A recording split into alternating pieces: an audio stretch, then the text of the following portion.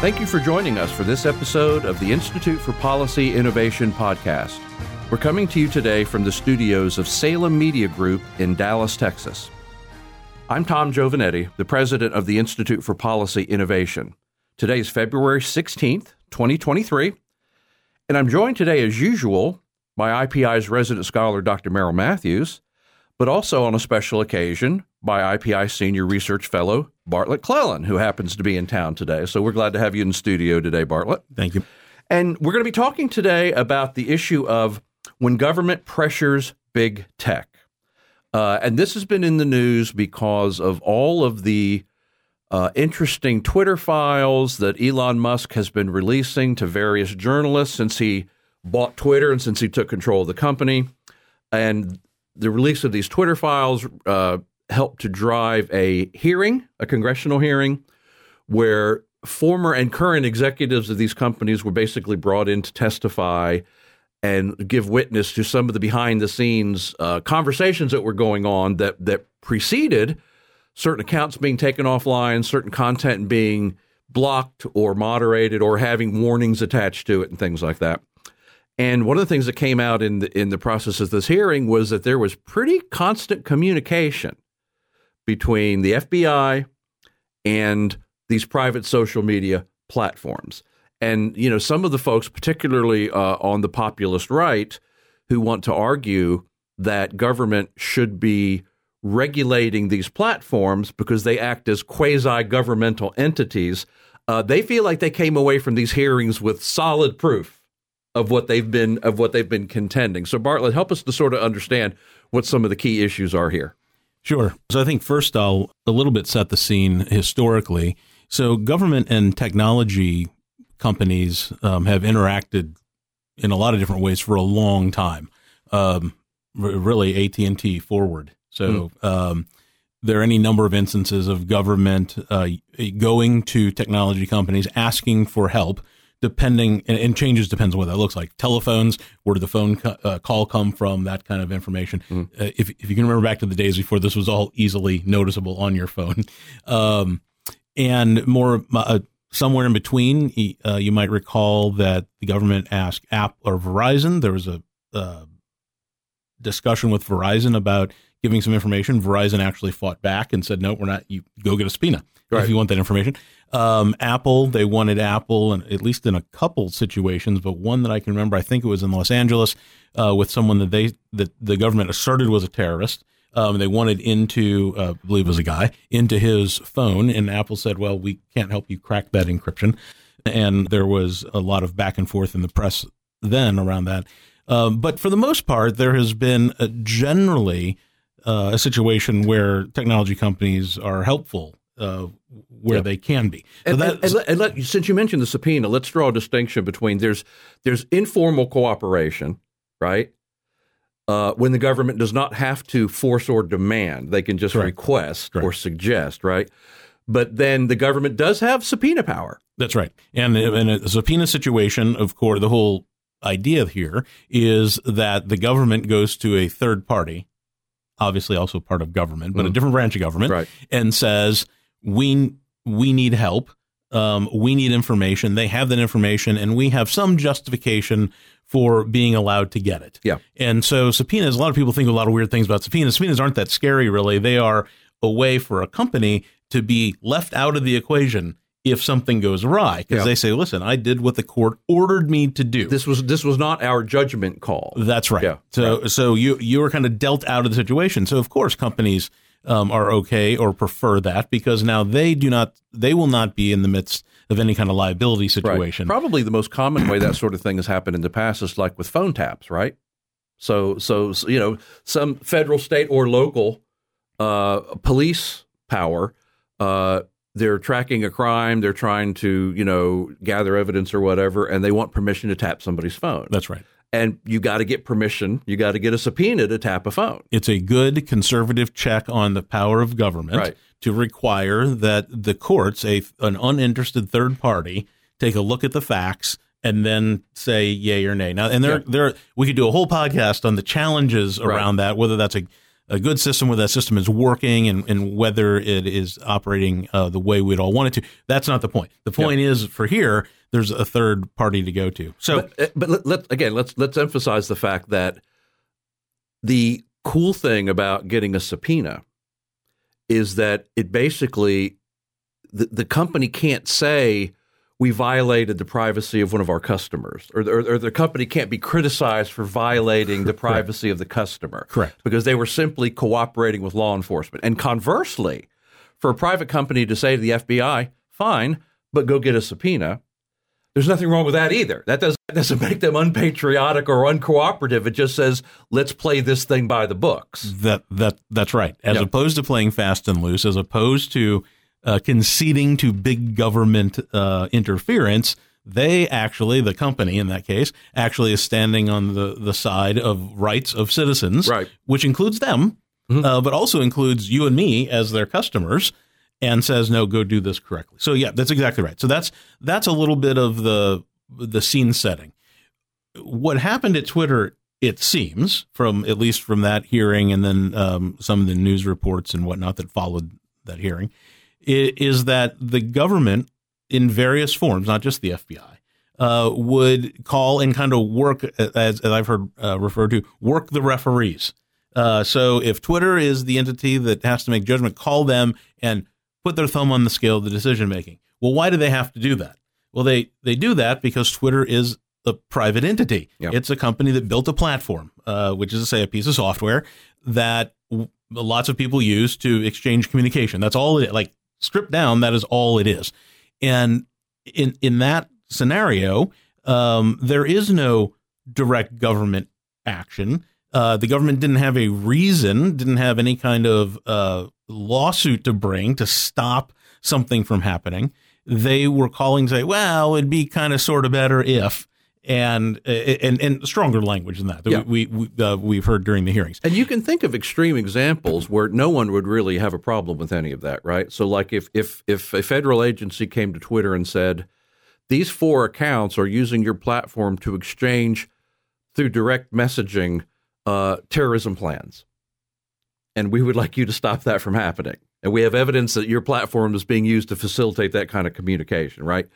No one would really have a problem with that, I don't think. But where this has become an issue over the last several years, and we've heard this for several years now, is that the right feels like that the big tech platforms have been censoring them and keeping conservative views and viewpoints off, whereas the left has said, in many cases, well, you're being much too generous and allowing way too much to come on. And that has created a sort of suspicion among the public, especially among those who are on the right and those who are on the left of big tech, which when you have these suspicions arise, then it raises it raises a lot of concerns. They may be valid or not valid, but you had this sort of suspicion that's arising. And then more recently, we found out that, in fact, that with at least with Twitter, I don't know that we know this about other platforms, but at least there's been some testimony and evidence coming out that the government was reaching out to Twitter on some of this. And that, for the conservatives, said, aha, that's the aha moment. I think we should also, though, add, you're talking about like conservatives thinking they're being discriminated against politically. Right. But we should also point out, specifically during the COVID-19 pandemic, it wasn't just conservatives who were upset that they felt like information about alternative treatments, or like if you expressed skepticism that masks were useful and things like that. It's not just a left-right political thing. There were people of all political persuasions, I think, who thought there should have been freer discussion allowed about the COVID-19 pandemic. And, Twitter did various things from blocking content to taking down accounts to even adding, warnings and attachments and things to certain kinds of posts. But the government, in many cases, were the left, and I would argue the left in many cases, but the government also was often saying this is fake information, this is false news, fake news here that people are expressing. And so the government, especially the Centers for Disease Control and Prevention, was many times trying to put pressure, trying to say, don't let this information out, right, because we think these alternative treatments and so forth is bad news, and we don't want that getting out there among the platforms. So you have this sort of growing suspicion among various groups of people who feel like, can we really trust what's going on here? And there was some effort of the government being involved, as you point out, in the pandemic, trying to, if censor is not the right word, at least keep certain information off the web and out of these platforms because they felt like it was not helpful to the pandemic. Well, this is when we started hearing the term disinformation, right, and misinformation. And there are such things as disinformation. Yes. Although I kind of feel like we're at a point right now where the word disinformation is being used almost to classify any speech that someone doesn't want to hear. Right. It's disinformation. And what all that conversation highlights for me is a little bit of the so what. Now, I get that folks who feel that they have been silenced or toned down or put aside are offended by that. I totally get that.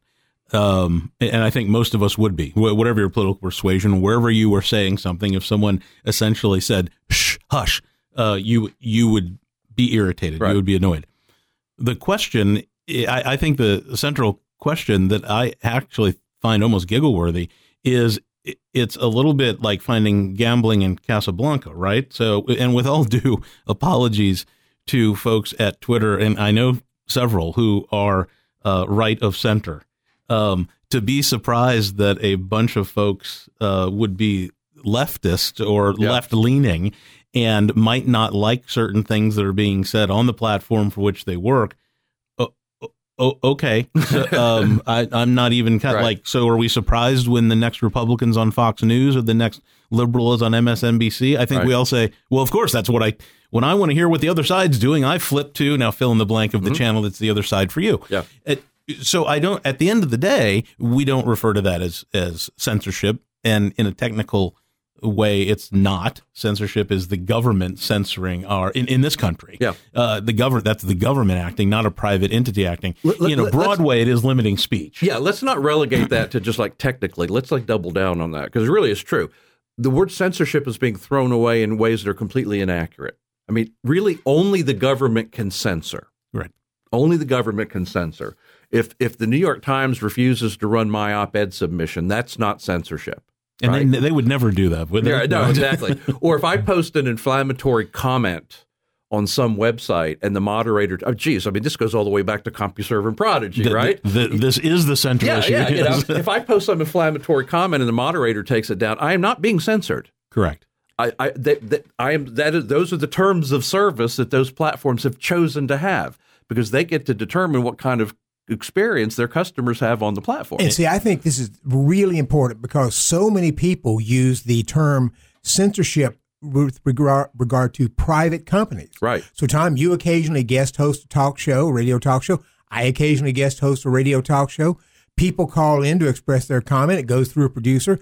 The producer may let them on or may not let them on. Right. Or if the person comes on and they're saying something inflammatory or inappropriate, you may cut them off.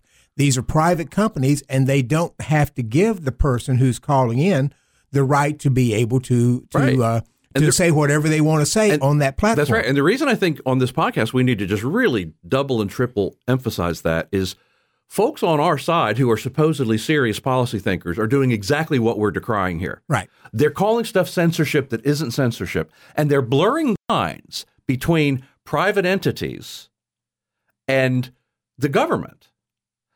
And it's convenient to their argument to blur those lines, but those are illegitimate blurring of lines. And that's the key point. And why it's interesting, I think, now is because with the Twitter files coming out, we find that the government was reaching out to people at Twitter. Okay, well, if it's a private company and the government's reaching out, does that end up sort of crossing the line? And at what point do you cross the line? And I bring this up because I don't have experience here, but I have experience in other areas where the federal government wants companies doing things, supporting certain legislation that the company doesn't want to support in other areas. And so what may happen is the chairman of a committee may end up doing various things to penalize that company in ways, just by saying, imposing investigations. We want you to answer these questions. We're going to call you before Congress and we're going to hammer you up here in ways to say, get on board. We're the big man in town right now, and you need to know that we're the big man, and you need to go along with our agenda. And there's ways they do that without forcing them, but in some ways they apply various kinds of pressure. And so that's why I find this so interesting, is at what point does the government reaching out to the companies become just assisting and moving to forcing pressure on there? And I don't know that we know the answer to this. Well, I think that's what we're trying to talk through here today, because, I think all three of us, as people who have spent our lives doing policy, we've learned that one of the first things you have to do when you're considering an issue is you have to figure out where the bright lines should be drawn, right? Mm-hmm. And so when I see these Twitter file stories, because I'm drawing a very, very bright, bold line between public sector and private sector, okay? And I'm emphasizing the fact that Twitter is a private actor, just like I am, okay? So I hear these stories, and I listen to the news stories, and I think, boy, Twitter was probably way more cooperative than I think they should have been. Twitter was probably way too quick to respond to government requests in some cases than I think they should have been. And the government probably, in my opinion, was a little too bold about feeling free to tell Twitter what the government thought Twitter ought to do. And see, but that's all, for me, that's all within the context of an interesting news story. There's no, and something needs to be done about this, you see? And the problem is so many people right now, are the way they consume this story is, and something needs to be done about this. The government needs to step in, or we need new legislation or something. And I think one of the things that's happened over the past 4 or 5 years, in years past, I would not have necessarily thought the FBI would have done certain things that we now know, especially with the Trump collusion investigation and so forth, that the FBI really went way past what it should have done in trying to press that message. And it creates this sort of, again, suspicion among people to say, well, if the FBI did that there, could they have done it here with Twitter also? Yeah. And I don't know, but there's a suspicion and a mistrust of government now, even among people who would normally have been generally trustworthy of trustful of the government actions like the FBI, that I don't think we have anymore. So Bartlett, I think the key question here is, and again, we hear some of our friends on the right making this accusation, that when private entities act at the government's behest, that makes them quasi-governmental actors, right? So we hear this a lot. So why don't you sort of address this, because it's a gray area, right? That's right. So lacking a subpoena, right? Lacking legislation or regulation that demands that they act in a certain way. Does responding cooperatively to a law enforcement request make you a quasi-governmental actor? Right, and we know that where any number of rights, lots of this has been litigated, and there are lots of case law, but certainly in the First Amendment, if an actor, a private sector actor, is acting at behest of government, then they are similarly situated to government for purposes of the analysis of whether your rights are being denied or not. Sure. So you can't. I mean, imagine the police force in a town hired some posse to go arrest you and put you in jail. Well, you still need to be Miranda. Like all those same things would apply. You don't lose your rights. That's right. They don't just get to end run that because they hired this entity. They're obviously, similarly, if the entity exists and they get pressured by government, and that's I think where the question is at where in this gray area does the pressure become, to Dr. Matthews' example, like, are there going to be more intrusive hearings if I don't do them? Am I feeling it? Are they really putting the bully in bully pulpit? Are they pushing me around? Yeah. And at what point do we say, this is what disturbs me? Conservatives have oddly gone to attack this situation, the private sector, not the government. I think this is an awesome case for why government should never be big, because this is what happens with big government. Several of the populists have flipped the script and said, oh, no, the fault here is the private sector who is maybe worried about these intrusive hearings. And so, no, the fault is government, right? Yeah, right. It's more. This is the best case I could imagine to argue for why we should be opposed to big government, not for, and what the right is, populist right is argues, oh, we actually need more government now to make sure that government doesn't bully the company. That's completely wrong. Well, as sort of an extreme and ludicrous example of this, the image that pops into my mind is the mafia going from store to store downtown saying, nice business you have here, be ashamed if something happened to it. Yes. Right? Yes. And so if the shoe shop owner has no choice but to pay protection money to the government, we don't fault the shoe shop owner. No. The shoe shop owner's not the problem. That's exactly right. Yeah. And so now listen, does that mean that everyone, because I suspect some people to say, oh yeah, that's all great, but we know that there are people at Twitter who are sympathetic with what the government. I don't care, because Twitter is its own entity. Right. So if we're going to take action against companies, and listen, the proposals here to solve this problem are all over the map. But one thing they have in common is bigger government. So more antitrust action, more limitations on free speech, like all of these ideas. That the commonality is bigger government, and it is all at some level blaming the individual or the private sector. Turns out, I think, as we've said here before, that the Constitution, Bill of Rights, is all about us being protected from government, not government being protected from us. Right. So the politicians who get all upset about things that are said or not said on these platforms about them, tough. Yeah. The First Amendment protects the rights of individuals and puts obligations on government. That's right. It doesn't put obligations on individuals and protect the right of government. That's right. We tried that before. Yeah. It was called the monarchy, and we didn't like it so much. Yeah. So it sounds like you think that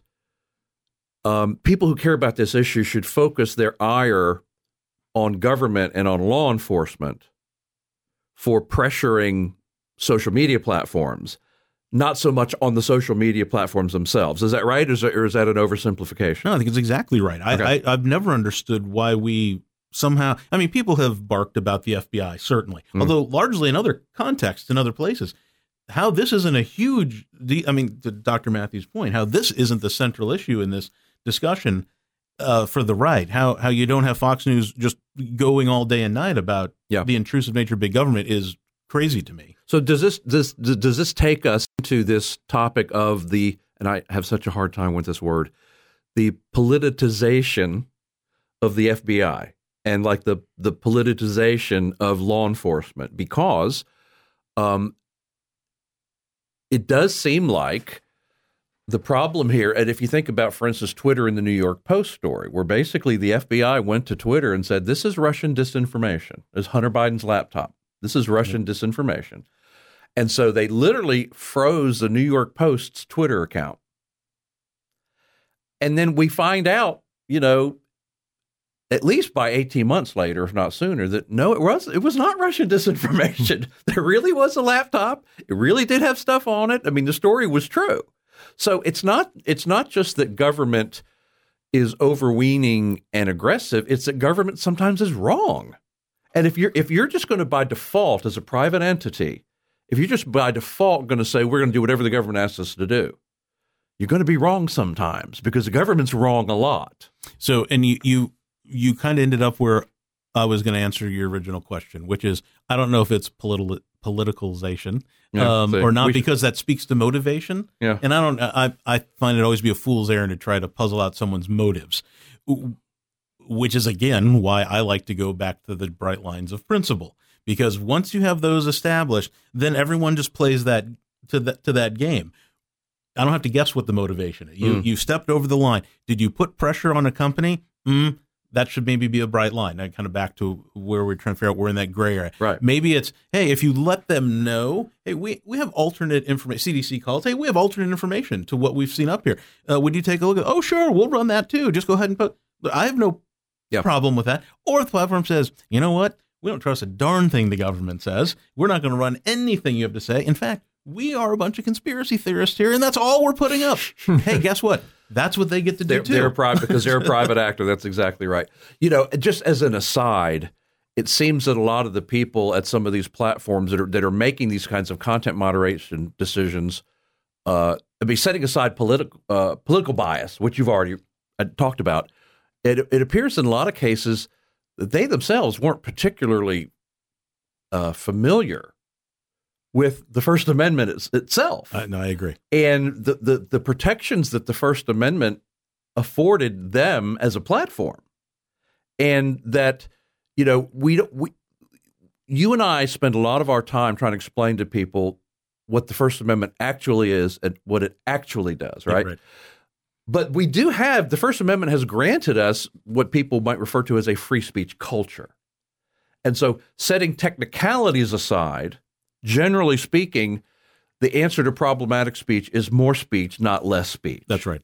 And so, it probably would have been wise in retrospect had Twitter and Facebook, to a lesser degree, I think, said, okay, we may be taking a slight risk by letting some of this crazy stuff on our platform, but the good news is it will quickly be identified whether it's crazy stuff or not. You know what I mean? Which was always the dream, right? If you go back to the 1990s, at least, maybe before that, I don't know, maybe this conversation happened around bulletin boards, but the notion was that information would be free and you would have the wisdom of the crowd. Now we can scoff at wisdom of the crowds, and frankly, a lot of times I do. But the notion was that you could find more, better information than you could without everybody putting in their piece of the puzzle. And again, you can argue whether it's a better outcome or not. All those same methods of getting information, rumors from your next door neighbor, whatever, are still available. Yeah. We have this additional one.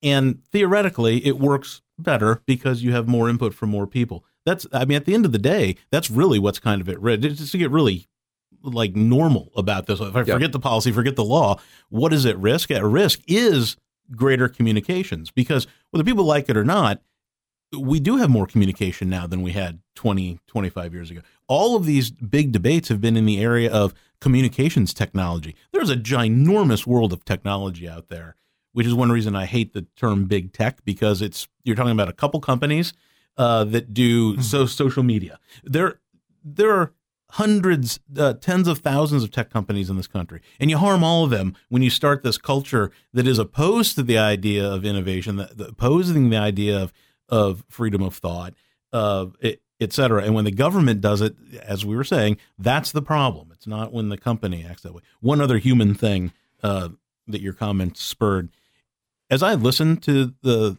some of the hearings, and I didn't listen to all of them, I actually had some amount of sympathy for these executives and others who I thought were being kind of unfairly excoriated, just from both sides, honestly. Well, a televised hearing gives you that opportunity as a politician, right? Well, yes, and score points. Precisely. I kept thinking over and over, and I've had the opportunity to sit through a couple of these, what would you call it, drills with companies where they will walk you through, here are some of the real life decisions we've had to make. What would you decide? They're not easy. Yeah. And I would challenge anyone who hears this podcast to, I think, give us a call. I think I give you a couple examples where you'd be left scratching your head whether the post should stay up or be taken down. They're really not easy. The easy ones we don't hear about the easy ones, right? We hear about the hard ones, and that's what they were focused on. And I thought, for all of the hot air and puffery coming from the dais, I wonder how many of those legislators are that critical of their own websites that they have up. I suspect not many. Okay, so I think there's one more angle on this before we wrap up that I think is interesting, and that is, and we've talked about this on other podcasts, on other topics, that the thing about markets, whether they're financial markets or information markets or whatever, is that things play out over time. You don't know if something is right or true or accurate right away. We were just talking about the New York Post story. You're told it's false and you find out later it's true. If you think about some of the COVID pandemic stuff, right? You had the CDC itself saying, don't rush out and buy masks. They're really not going to be effective. And then they turn around and say, okay, everybody's got to have a mask in order to leave your house. Or two masks. Right, exactly. And over time, you're told at first that you're going to pick this virus up off of surfaces, and then you find out later, well, no, you're not going to pick it off of surfaces. Or frozen meat. Remember right, that? Exactly. You're actually going to pick it up airborne. I mean, there were entire companies that came into business to sterilize surfaces from COVID, and then it turned out it wasn't transmitted on surfaces. Well, if you've got too quick of a trigger in content moderation, let's look first from the private entity standpoint.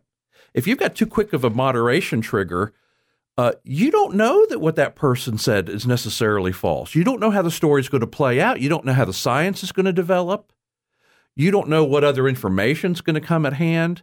So if you've got too quick of I was going to say censorship, I should smack myself. If you've got too quick of a content moderation trigger, you're liable to end up with mud on your face, because these things play out in real time and they play out over time. And it's the same thing sort of from the government pressure standpoint, right?